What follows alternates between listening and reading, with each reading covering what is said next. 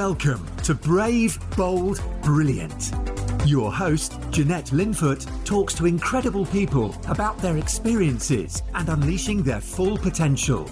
From the boardroom tables of big international business to the dining room tables of entrepreneurial startups, embracing opportunities, overcoming challenges, taking risks, while staying true to yourself is where the magic happens.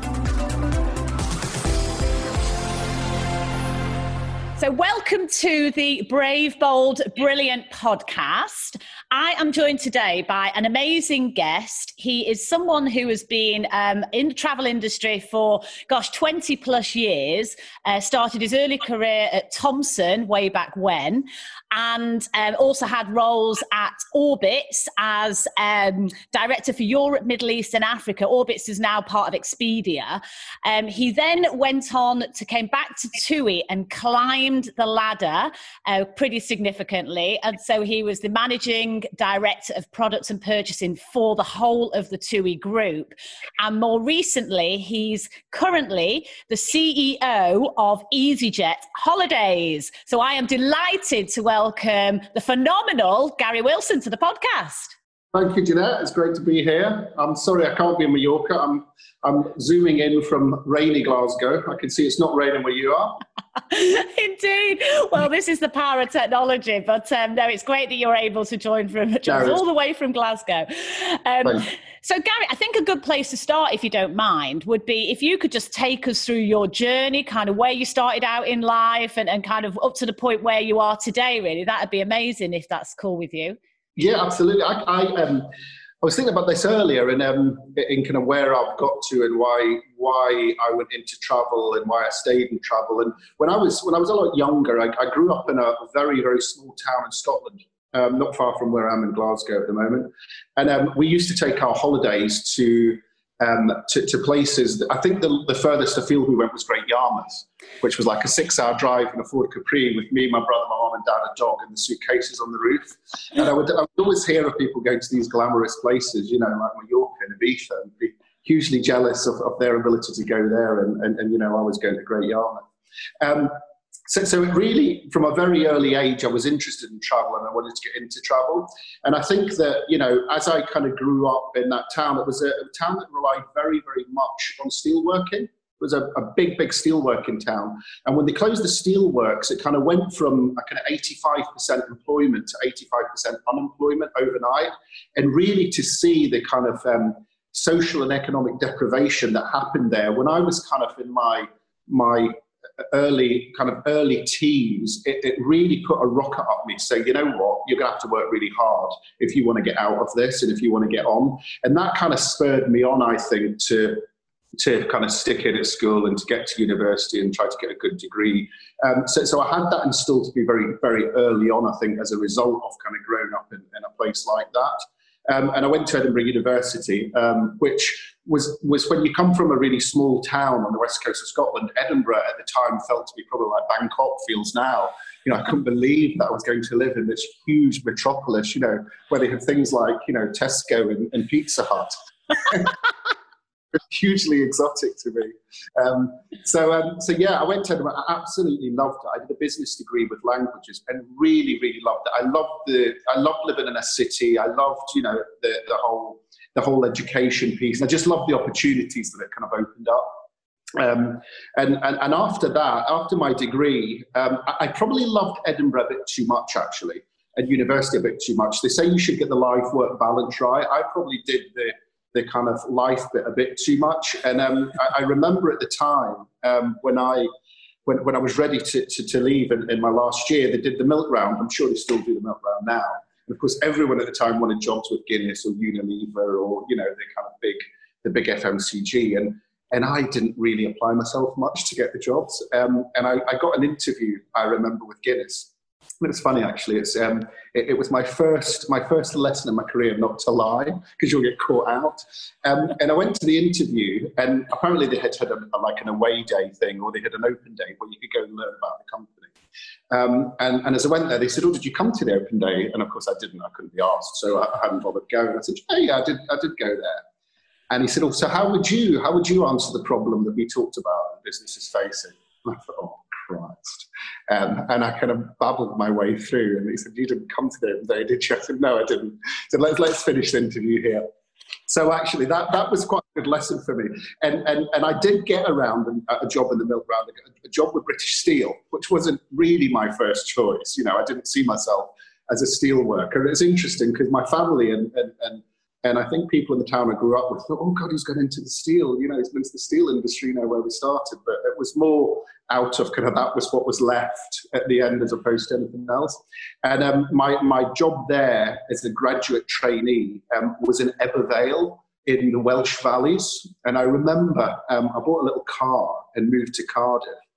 And as I started my first day at work, with my next directory suit on, and I was driving my new car, which seemed like for hours and hours into the countryside. And then I saw this billowing steelwork, and I thought, oh my God, this is where I'm going to be working for the rest of my career. And probably by the end of the first week, I thought, steelworking's not for me. And again, it was a good lesson to me to say, you know, get yourself stuck in and actually control this rather than it control you. And from that time, I was determined that at the next round, I would get into the job I wanted. And I then waited for a job to come up with Nestle, which was the next round. I did my research and I decided I wanted to join Nestle because I thought big FMCG, brilliant international graduate scheme, really good opportunity to travel around the world, do a bit of marketing, really learn from a big organization. And I really applied myself, and I was really lucky because I got onto that international graduate scheme with Nestle, which was a pretty difficult one to get onto at the time, but I think it was spurred on by my life in the steelworks in the valleys.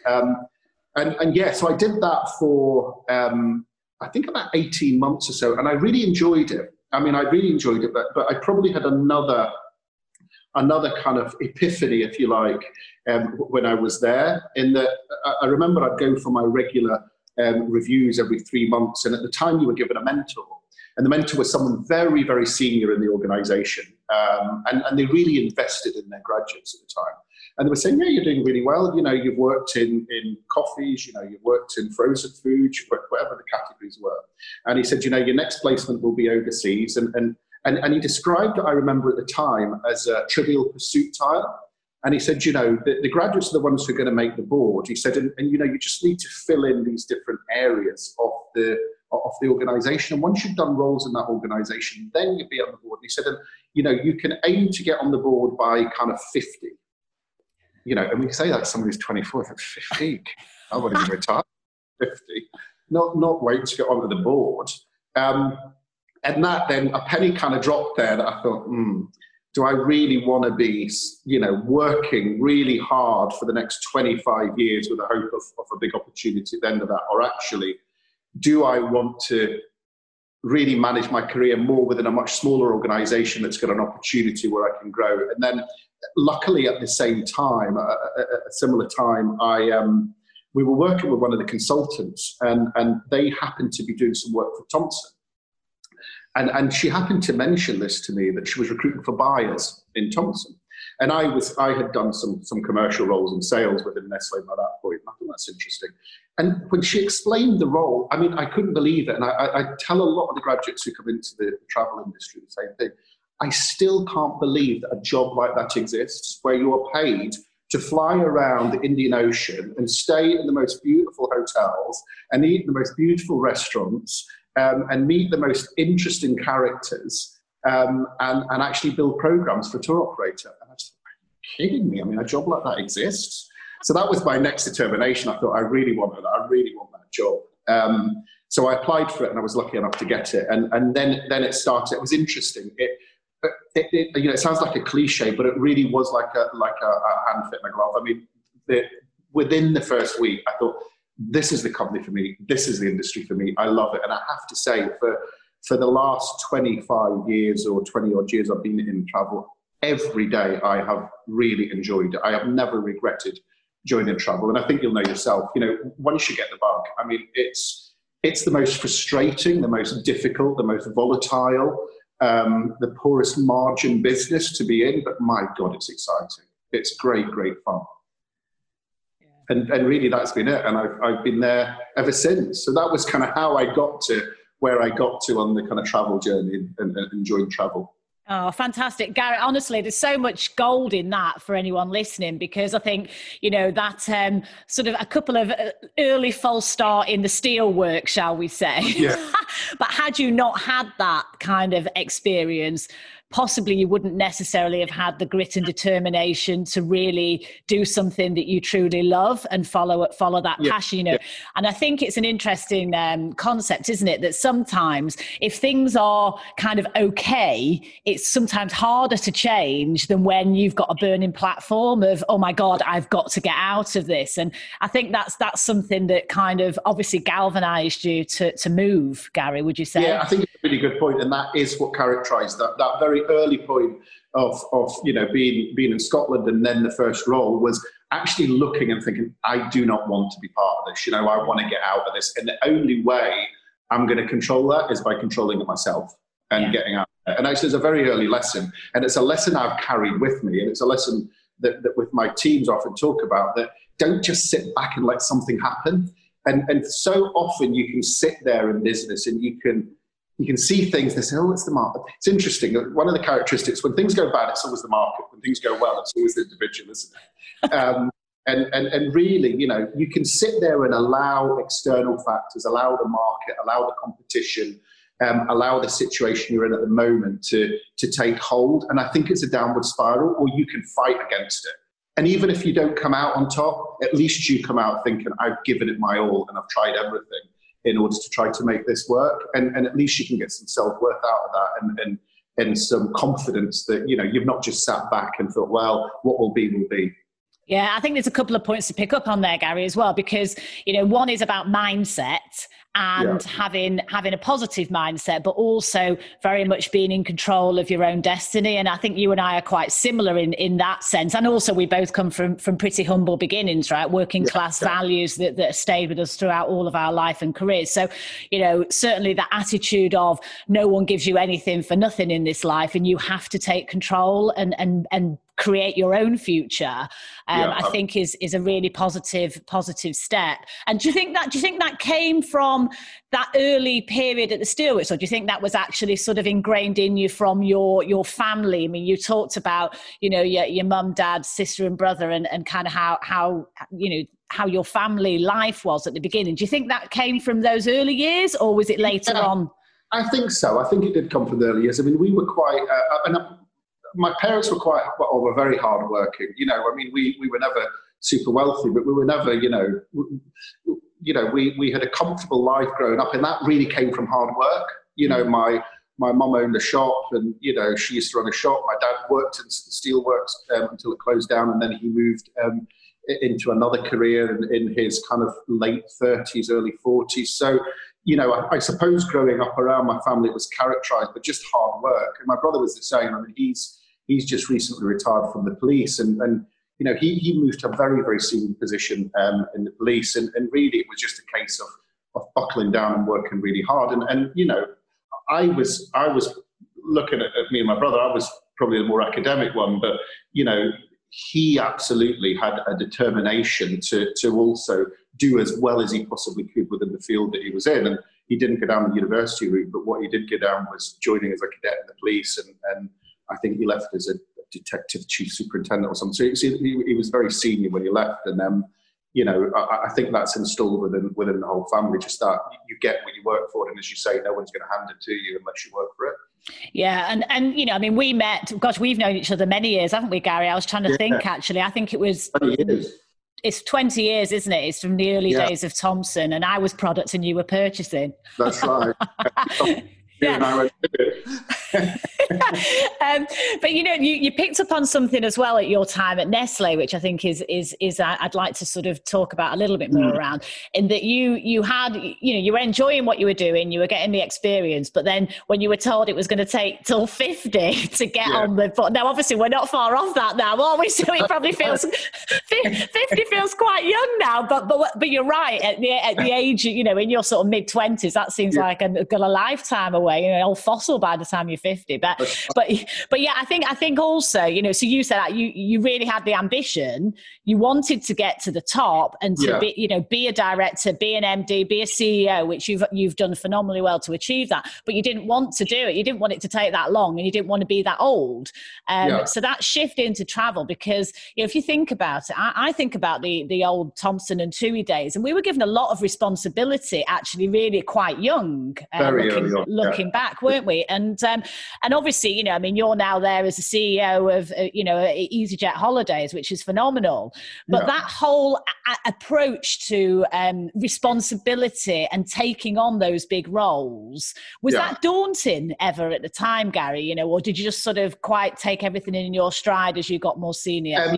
No, there are definitely periods that it got daunting, I remember, and I remember them quite vividly. And I think you're right. I think the thing that characterises travel, or certainly characterised Thomson back then, was that you were really instilled with a sense of ownership. I mean, the thing I loved about Thomson when I joined, and I loved about TUI when I left, they were a big company, but they had a really small company mentality.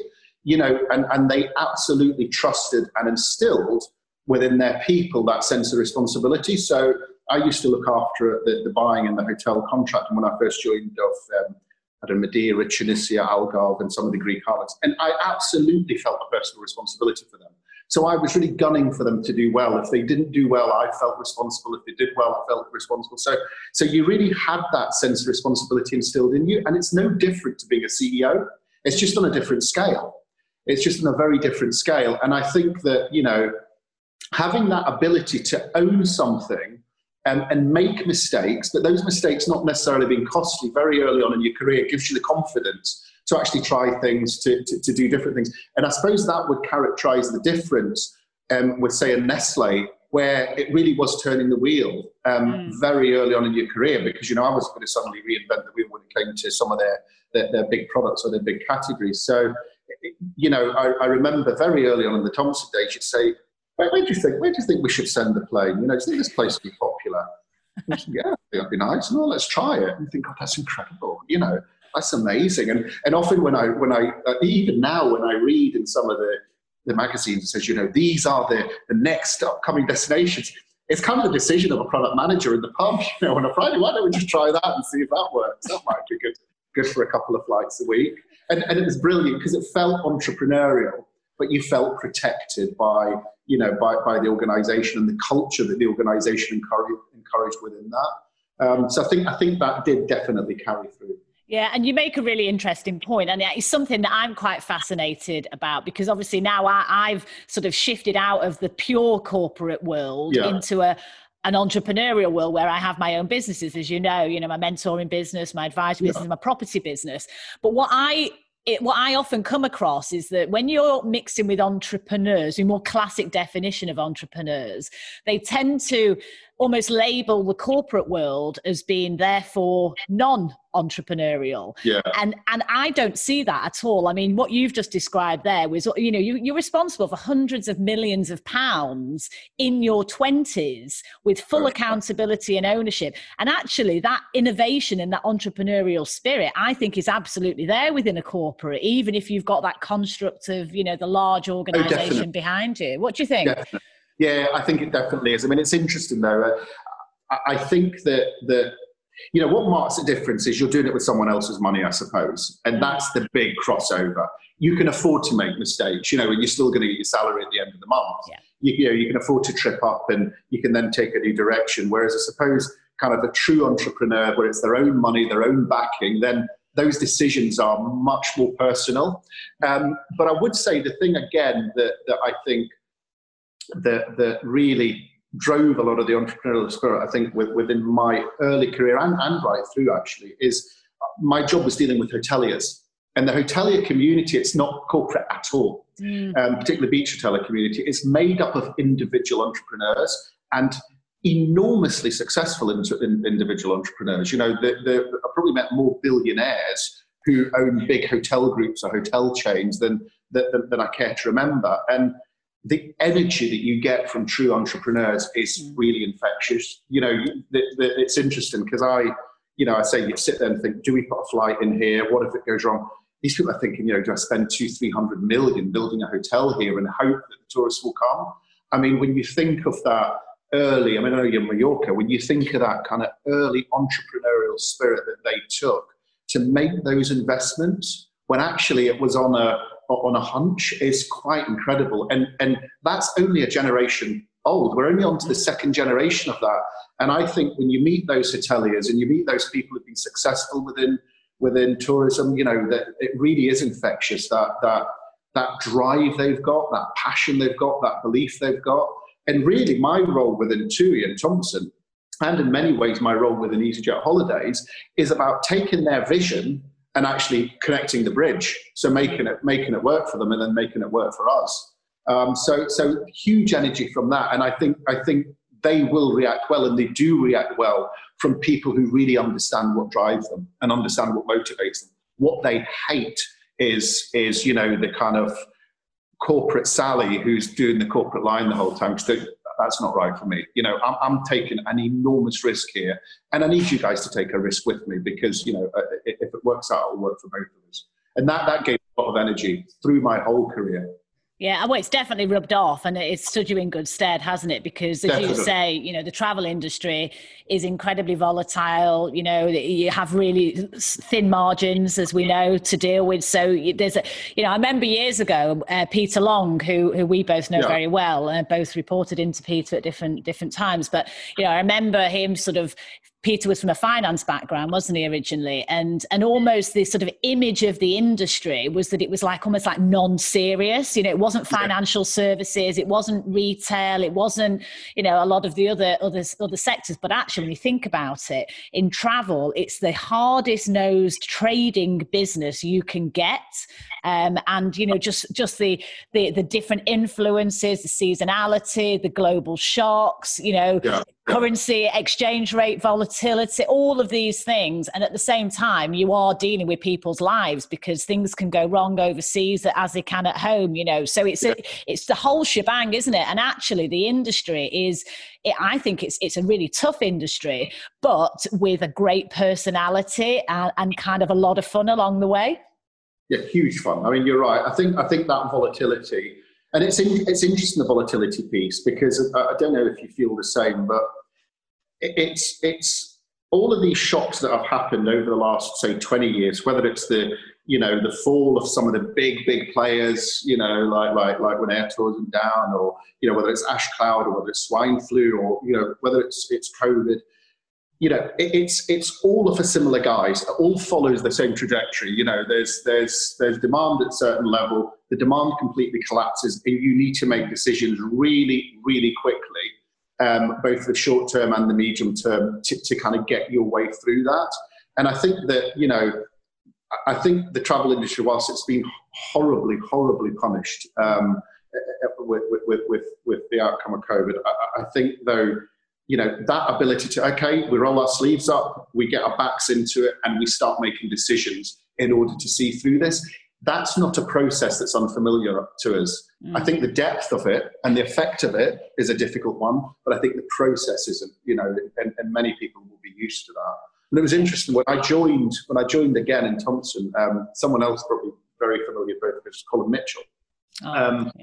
And who sadly died a few years ago. And I remember Colin was the real godfather of, if you wanted to know anything about travel, you would go and ask Colin Mitchell. You'd go and ask him, and he would know, because he'd been there and he'd seen there and he'd done it, because he'd been in the company for some decades.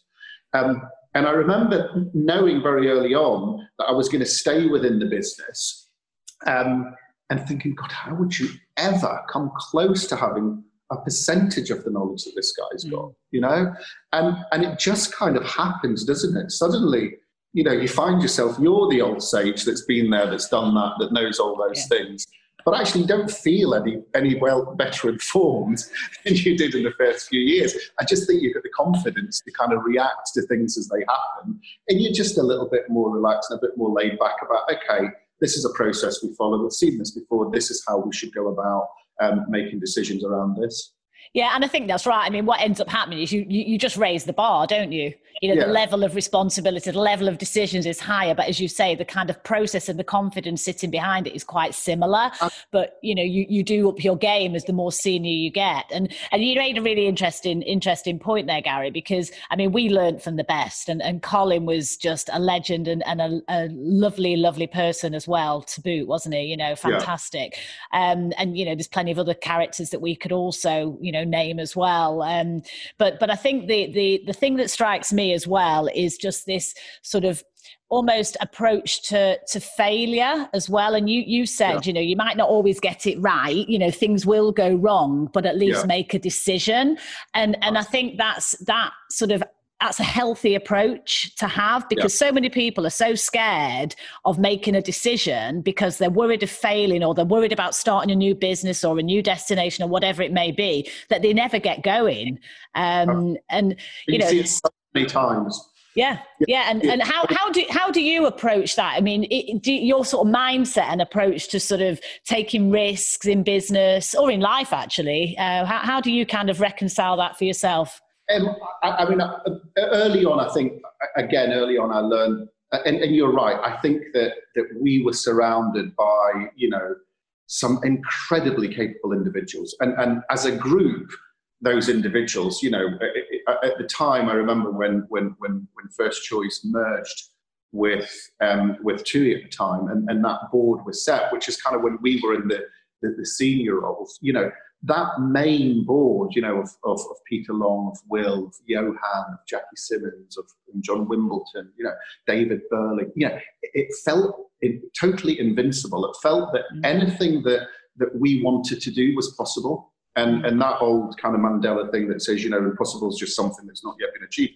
It really felt like that. It really felt that whatever we turned our hand to, we could be successful in, because we had real corporate self-confidence. But we also had a very, very clear vision of where we wanted to go and what we wanted to do. And that was something actually I've learned from Johan. I learned that very early on, and I still learn from him now. He's very, very good at saying, articulate the vision. Absolutely articulate the vision, because if you can do that, then you can make the decisions, because you know the decisions are working towards where you're trying to get to. And I'd say that really helps the decision making. If you don't know where you're going, you end up floundering around. If you're absolutely got your eye on where you want to be and when you want to get there, then it just makes that decision making that much easier. And you will take calculated risk, because you think, you know what, I'm not going to get there if I don't take these decisions or I don't make this risk. And it might not work, but then I just go back and I then you know, go along a different trajectory there. So I think having confidence is one. I think surrounding yourself by people who share the same outlook as you is another. And I think having a really, really clear vision and being able to articulate that is a third. And once you've got that, then I think decisions just happen naturally. Yeah. And you know, you're right. So vision for your business, you know, is absolutely critical, especially you want to bring the team with you. So, you know, if you're all over the place and you don't know where you're heading, it's hard to get people sort of lined up and in the right seats and all facing in the same direction. And, but also I think that links into quite nicely, Gary, sort of vision for life really, and what you want as an individual. And for you, maybe talk a little bit about kind of your personal vision, if you like. That might be quite interesting for people who are listening. Yeah, I mean, I think earlier on, as I say, a lot of my decisions that I made in life, and it's interesting because I often listen to people's story where they've got to, and I think it's much easier to work backwards than it is to work forwards. And when people say, oh, I knew this by the age of 22, and by the age of 30, I got there by the age of 50, I fulfilled it. I wonder if it was that straightforward, because I think that life does throw you in different directions where you have to make quite important decisions, and often you'll end up in the right place, but it might not be quite through conscious decision at that point. But a lot of my earlier career and earlier decisions in life was really built. I do think the whole growing up in that town that went from that enormous, you know, employment to enormous deprivation really drove me to think, I know what I don't want. You know, I know what I don't want, and I'll do anything to avoid seeing what I saw there. And therefore, that's what would drive me on. So it was less of a vision of what I do want and more of a vision of what I don't want to end up. Yeah. And I think once actually things start happening, you think, oh, actually, I'm quite good at this. This is working out. This is doing well. Then it's a case of thinking, okay, what do I want from life? You know, and really for me now, it's a case of, you know, I'm kind of thinking about where I want to end up living, which will be in Scotland, you know, the other thing is you'll probably agree in travel, it just takes your entire life over. You know, you're 24/7 working on it. And therefore the prospect of, you know, in my kind of mid to late 50s, being able to kind of step back and maybe do something that's a lot less consuming is what I'm aiming for now. And I think really taking that time to really enjoy, you know, the fruits of what I've worked for over the last 20, 25 years and share those with family and share those with friends as well. I get a lot of energy from the relationships I have with people, and I'd have that in work. And I really want to start doing more of that, you know, within my personal life, because it's not necessarily been that easy in a career because you're just constantly working at it. And therefore, I think within the next kind of 5 to 10 years, that's really my goal, is getting, it sounds a cliche again, but really getting that work-life balance properly. Well, I think that's right. And sometimes, you know, I agree with you. When you're in your earlier career, you're kind of more in the moment probably of opportunities that come up, and you don't necessarily engineer everything. You might have a bit of an idea, general direction, a general idea, but I think it's when you've got a bit of life experience behind you, and maybe it's an age thing that you know, we're in our 40s, and it does make you sort of think about the next phase and what's important. So, you know, I think it's great if you can do that, because it definitely helps focus the mind. And as you say, it's much easier to kind of work back with a bit of a plan then, isn't it? If you know where you want to head to. And sorry, go on, Gary. No, I was just going to say, I think that helped my decision to join EasyJet Holidays, because I thought, you know, this is going to be my last gig. And, you know, what a gig to go out on, you know, just having the opportunity to start a business from scratch and to handpick a team and to go and work again closely with Johan, to work with a brand that's really well known and, you know, that really will go places within the sector. And I think that would have been a decision that would have been easy to make in my 30s. But, you know, in my late 40s, I thought, yeah, let's go for it. This is going to be great fun. Let's talk about that a bit, Gary, because as you say, it's a fantastic brand to work for, great team. You know, Johan's a wonderful group CEO, and to have that, again, there's an element of entrepreneurialism, isn't it? It's a startup almost within the construct of the corporate, which is what you really enjoy, I think, from what you've described.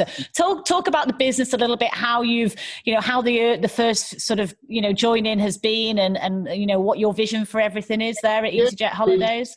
Again, you know, when Johan asked me if I'd be interested in running the holidays company, I mean, he didn't have to ask twice, because I think, you know, if you work in the sector, for many, many years, people think, gosh, you think EasyJet's going to start getting into travel? Because if they look at tour operating just for the sheer size and the scale that they have, and their brand and their cost base, you know, they could really make a big difference. And therefore, you know, having worked for Johan for many years, when he asked me, you know, the opportunity to work with EasyJet and the opportunity to work with Johan again, it was too good to be true to turn down.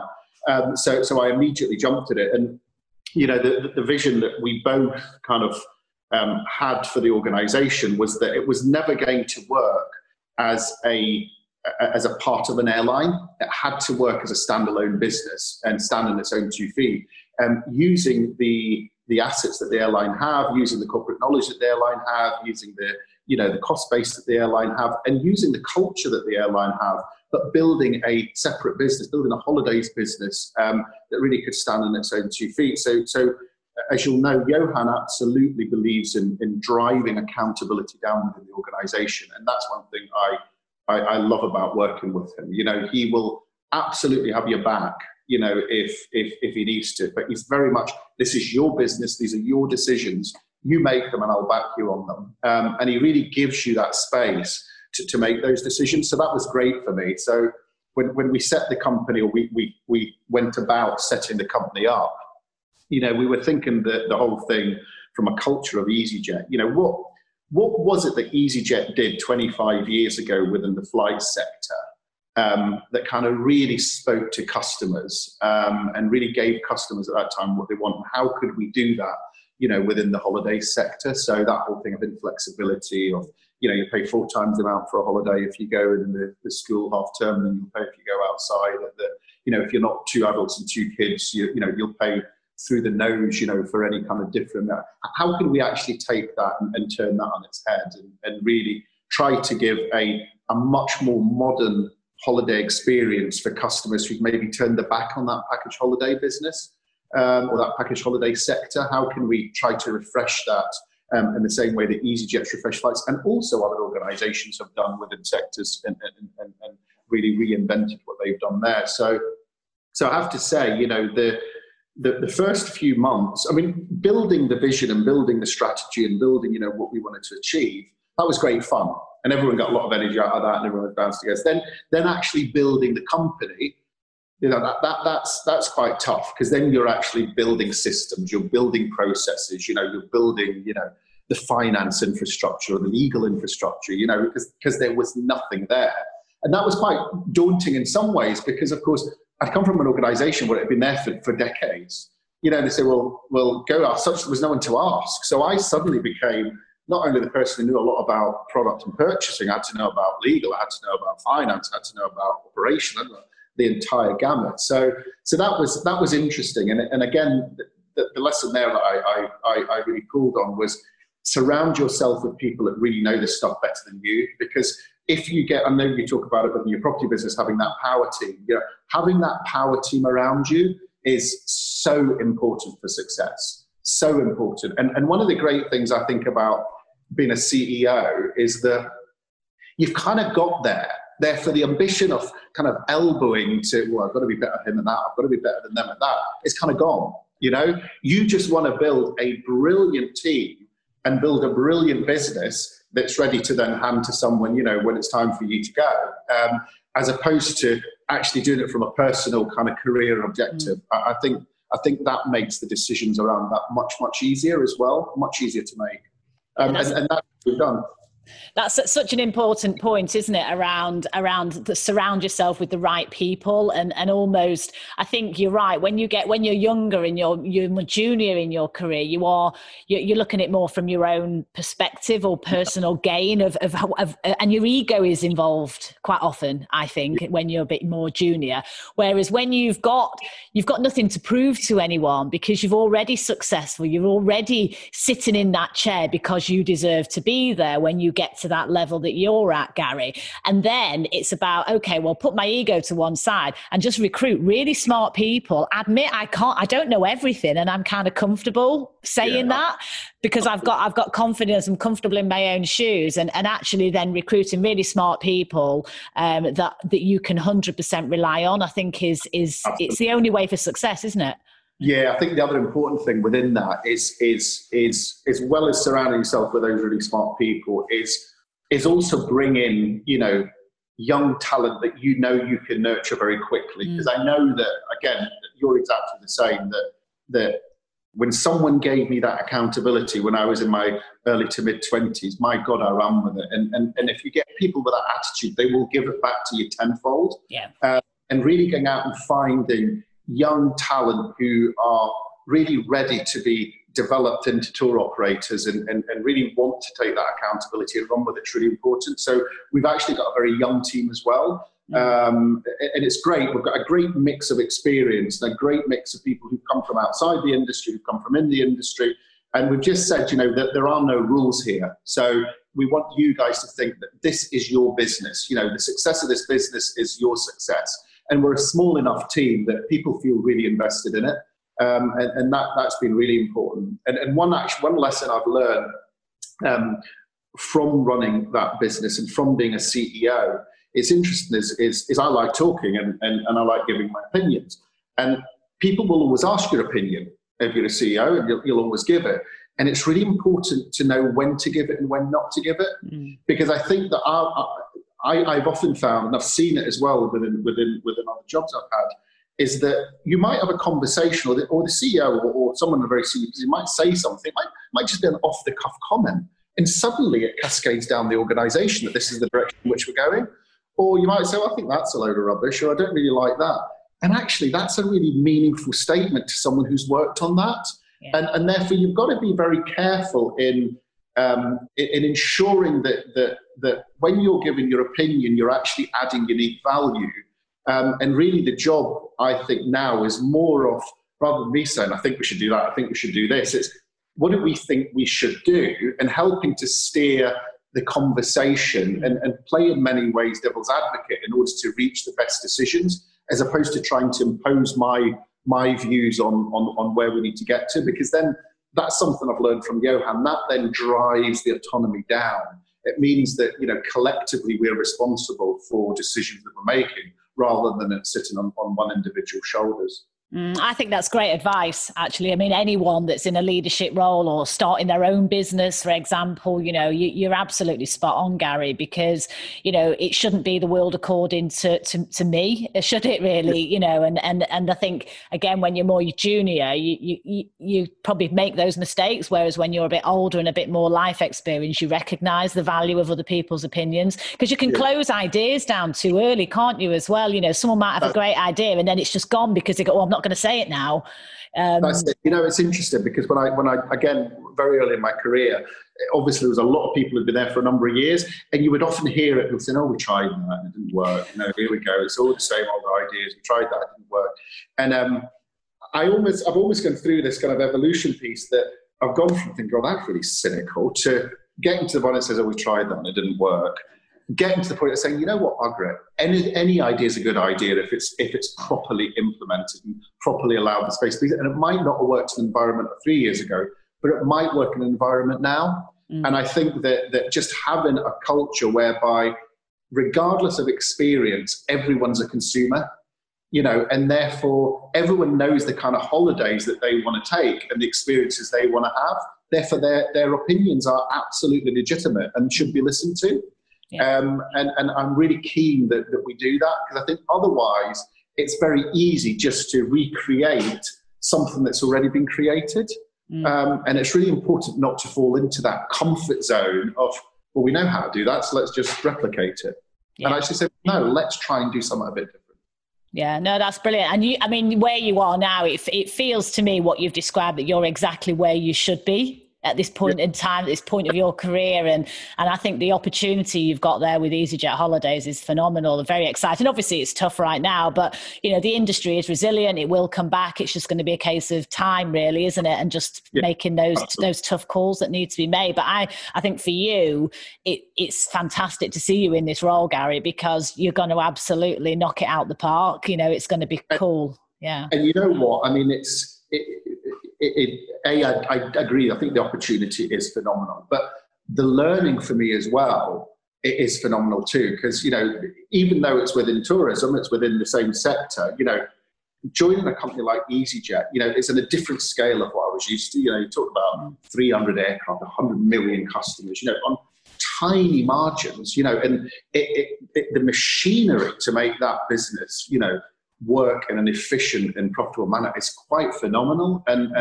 And really taking that and trying to translate some of that into running a holidays organization is really quite exciting as well, because there's just that ruthless focus on cost at all times, and a real focus as well on technology, because actually invest in technology now, because it means you don't need to reinvest, in 2 or 3 years' time, but also what it means is that you don't have to have 100 people doing, what some technology can do at one point. So you can be much more nimble. So there's a lot of lessons I'm learning as well that I didn't think I'd be learning. So I'm going to run a tour operator, I can do that. But actually, that whole cultural piece and the organizational DNA that EasyJet has is brilliant. I mean, it's really, really opened my eyes as well. Yeah, and that desire for self-development is obviously, really at the core of kind of your values, never knowing it all and always wanting to learn and be a better version of yourself. Would you say that's helped drive you forward as well, Gary, over the years? You know what it has? I mean, I don't know if it's necessarily come from a desire for self-development as having been surrounded by people that that either I really admire or I'm in awe of. So, when I meet a hotelier that started off with, 5 rooms above their shop, and I've ended up with with 400 hotels, and they're a multi-billionaire, hugely successful, you have to take your hat off and think, my God, that's some achievement. And just to get the energy and I take all of the opportunities as mentoring with these people. So any opportunity I have is great to listen to their stories, great to listen to how they make decisions and how they reach decisions. I think that's phenomenal. And as I said earlier, back in the career, say 10 years ago, being surrounded by, Peter Long, by Johan, by David Burley, by Will Waggett, you just learn so much from these people. And really putting yourself in a position where you're allowed to ask questions. You're not seen as stupid by not knowing the answer, but people having the grace to share their knowledge and their experience with you in order to build yours, I think is a phenomenal thing. And I think that, my advice to anyone in a career would be surround yourself with people that you admire, that you respect, and that respect you, because then they will give you their time and they will help you. They'll help develop you. They'll help develop your ideas, and that will develop your career. And it's a really powerful combination. When you're in a room with people who've got that kind of energy, and I'm finding it now in my current role. When we're firing on all cylinders, it's fantastic. It really is. It's great. And I think that always try to be in a place that you really enjoy the people that you work with and you can learn from them. Yeah, life's short, isn't it? To do something that you don't love or be in an environment that doesn't kind of rock your boat. And I think that's a great piece of advice as well. Have a passion for something, because when you have a passion for something, you kind of merge your profession with your passion. And that then, it doesn't always feel like work, because yes, it is work, but you really enjoy it. And actually life's too short to do anything other than that, I think. Yeah, absolutely. Absolutely. And I think I've been blessed that every day, of course, there are days I go, oh gosh, what now? But, there has never been a day I've regretted either the sector that I'm in or the business that I'm in. And especially now, in that time 25 years ago, when I think, really, a job like that exists where you go around buying hotels in the nation? I think now, really, I've got that job, because what a gig. It's a phenomenal opportunity. And I love it every single day, really do. Yeah. And of course, don't happen, things don't work sometimes, but you just pick yourself up and you try it again. Yeah, and you've picked on the importance of mentors, Gary, whether that's formal or informal. Yeah. How important do you say that has been for you in your career, and just kind of in general your mindset and approach to things? Oh, enormously. Enormously important, and just to have someone that either in an informal relationship that you can kind of buddy with through your career, that you can have shared experiences with, that you can run ideas past and they will do the same with you, or actually having a formal mentor that can help you just look at things differently, or help unravel some of the kind of tangle that you might have, I think is hugely important. I think having mentors and having role models is just really, really important in order to be able to create what you want out of your career and what you want for yourself. I think that's really important. I don't know how anyone could be successful without that relationship, without having a mentor. You could never do it on your own. Yeah, no, I 100% agree with you. And I think in particular, if you come from relatively humble beginnings like we both have, to have role models that can say, you can physically see, oh, wow, that person looks a bit like me. They sound a bit like me. Yeah. Wow, I could achieve that as well, because I think that's the thing. In particular, if you come from a more deprived, area, or you don't come from a particular wealthy background, I think role models can really make that massive difference, can't they? Along with mentors, as you say, Absolutely, because there is, you're right, there is absolutely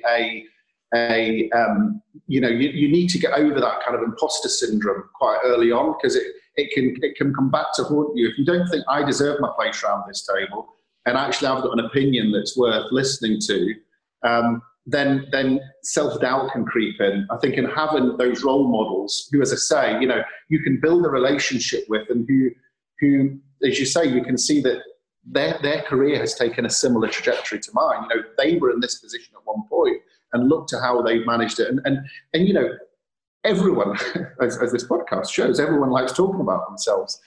So actually just say to people, tell me a bit about your career. Tell me how you got to where you got to. What were the difficult decisions you had to make? Or I'm facing this problem at work. How would you approach it? I think, people are more than willing to be open and give advice and give information and give help when you ask them. And, you touched on your early career, Gary, in the steelworks and realising that wasn't necessarily the best choice that you'd made at that point. So let's not call it failure, but it was because it galvanised you to take action and move forward in a different way. Can you think of it? Because obviously anyone listening to you will think, oh, wow, everything's got, not everything's always gone well, but what a career. You've done, generally things have gone your way after making that initial switch that you did into the industry. But, there must be times when you've, things haven't gone right for you. Can you think of an example where, something has really gone wrong for you, actually, and you've had to kind of pull yourself back up after that? I don't know if anything's gone terribly wrong. It's interesting because I don't think anything's gone terribly wrong. What I would say is maybe I could have been bolder enough earlier on in my career. And I think, that it's all right to say, I'm good at this. I know how to do this, as opposed to letting the self-doubt creep in and allow other people to make the decisions for you. And I think that maybe that characterized a lot of my early career, was that maybe I didn't tread my own path enough until I got into my stride, and then I did. And I think actually I could have done this a couple of years back. So I was probably, in my kind of mid-20s to mid-30s, I was probably running kind of 24, 36 months behind where my potential probably could have been because of that. And then I built it later on. And I think that just came from self-confidence and not being scared to make mistakes. I remember once when I got a job that went from, I had a team of, well, actually, when I started, I didn't have anyone on the team. Then I had one person in the team. And I remember thinking, oh my God, how do I manage someone? This is really difficult. And I went off and I read books about management, and, I'd make sure I'd have a weekly one-to-one, and I'd make sure we had the note. So I'd do it all by the book. And I remember at the time, my boss said, just chill out, chill out a bit. It's just about having a relationship with them and, just building that connection. And actually, I think that idea of just chill out, just go with it, go with your instincts. You don't have to be perfect at this. You're going to make mistakes along the way, but just run with it. You'll be okay. And then probably through the career, there have been moments when I thought, I don't know if I can do this. Really, I remember when again back in the day, maybe 15 years ago, I was given overseas to look after. So I went from having a team of kind of 5 to suddenly having a couple of thousand, and all of my direct reports were significantly older than me. And thinking, oh my God, how am I going to manage this? How am I going to do this? Because they're going to say, who is this upstart who doesn't have a blood? And actually, again, just pulling on your reserves and pulling on what is the vision I have? How do I want to get here? Not allowing, the naysayers to push you off track, but doing it in a way that's got empathy and that's got a bit of emotional intelligence is really important. And I think everyone will find these peaks and troughs. And even with EasyJet holidays, we'll have things where, we're hoping to launch some part of the business at some point, and it's not gone wrong, or it's not gone right, or, the system's wrong, or the testing's not quite right. How is this going to work? But, you just have to dust yourself off and move to the next point, dust yourself off and move to the next point. And I think, the success of an entrepreneur or a startup has to be characterized by a number of failures along the way. It has to, because if it's not, then there's no way that you're seeing your full potential. Yeah, that's fantastic. I was going to ask you the best piece of advice you've been given, but you've just given it. That you've just reeled off about five or six great pieces of advice that have helped you with your career. So that is wonderful. You preempted my question, Gary. Can you think of the worst advice you've ever been given? It's funny actually, because I was thinking about this before this, and probably the best advice and the worst advice are the same things I've been given. And one of my one of my mentors through many, many years is David Burling, who we both know. And I've learned more from David than from anyone else probably in my career. Because I worked, as a colleague, and then I worked for David for, probably 20 years of my career, and I've always worked very close to him. And I hugely respect, the decisions and the advice that he always gives. And he always used to give the advice of, play the long game. That was one thing he always just said, play the long game. You can go into bat, you can go into to try to prove a point, but actually, what's it worth in the end when actually things could come to fruition in a way. And I think that's a great piece of advice, but it's also not a good piece of advice. So I think know when to play the long game. I think don't try and win every battle, because if you do, you're going to come unstuck and you're going to peeve people off. And you're going to, sometimes you just have to swallow things down. And, they may not be what you would do or what you would think, but, just for the sake of ensuring that the overall objective can be achieved, play the long game in that respect. But I would say that, don't always hide behind that as an excuse for not making brave decisions. Because often you can say, well, I'll let that go, or I'll let that go, or I'll let that go. And you find you let everything go. And actually you go in a direction that you don't control. So I would say that it's brilliant advice on one hand, but knowing how to use it is very important, because if you don't, it's terrible advice, because you'll end up never making the decision. And therefore, I think that play the long game is the best advice. I haven't played the long game afterwards. Yeah, brilliant. Oh, I love that. Yeah, buy one, get one free. It's a bug off. Fantastic. Gary, honestly, your story is so inspiring. It really is. And I think you've just got so much more to come, haven't you, with what you're achieving at EasyJet Holidays as well. So good luck with all of that. And, thank you. It's been brilliant. Where can people find you, Gary? They can find me at easyjet.com. So gary.wilson@easyjet.com. I'm on LinkedIn. And I'm put to shame, Jeanette, by your activity on LinkedIn. I mean, I do try to be active on LinkedIn, but I probably need to be a little bit more active. But if anyone wants to get in touch with me, get in touch with me on LinkedIn. I do try to kind of engage with as many people as I possibly can on there. So that's where I can be found. Brilliant. Well, honestly, thank you so much, Gary. I know you're a busy guy, so taking the time. No, it's a pleasure. Have a wonderful month in Mallorca. I wish I was there. Not jealous at all. Not jealous. No, not at all. It's been great speaking to you there. Thanks ever so much. Take care, Gary. Thanks a lot. Bye. Bye.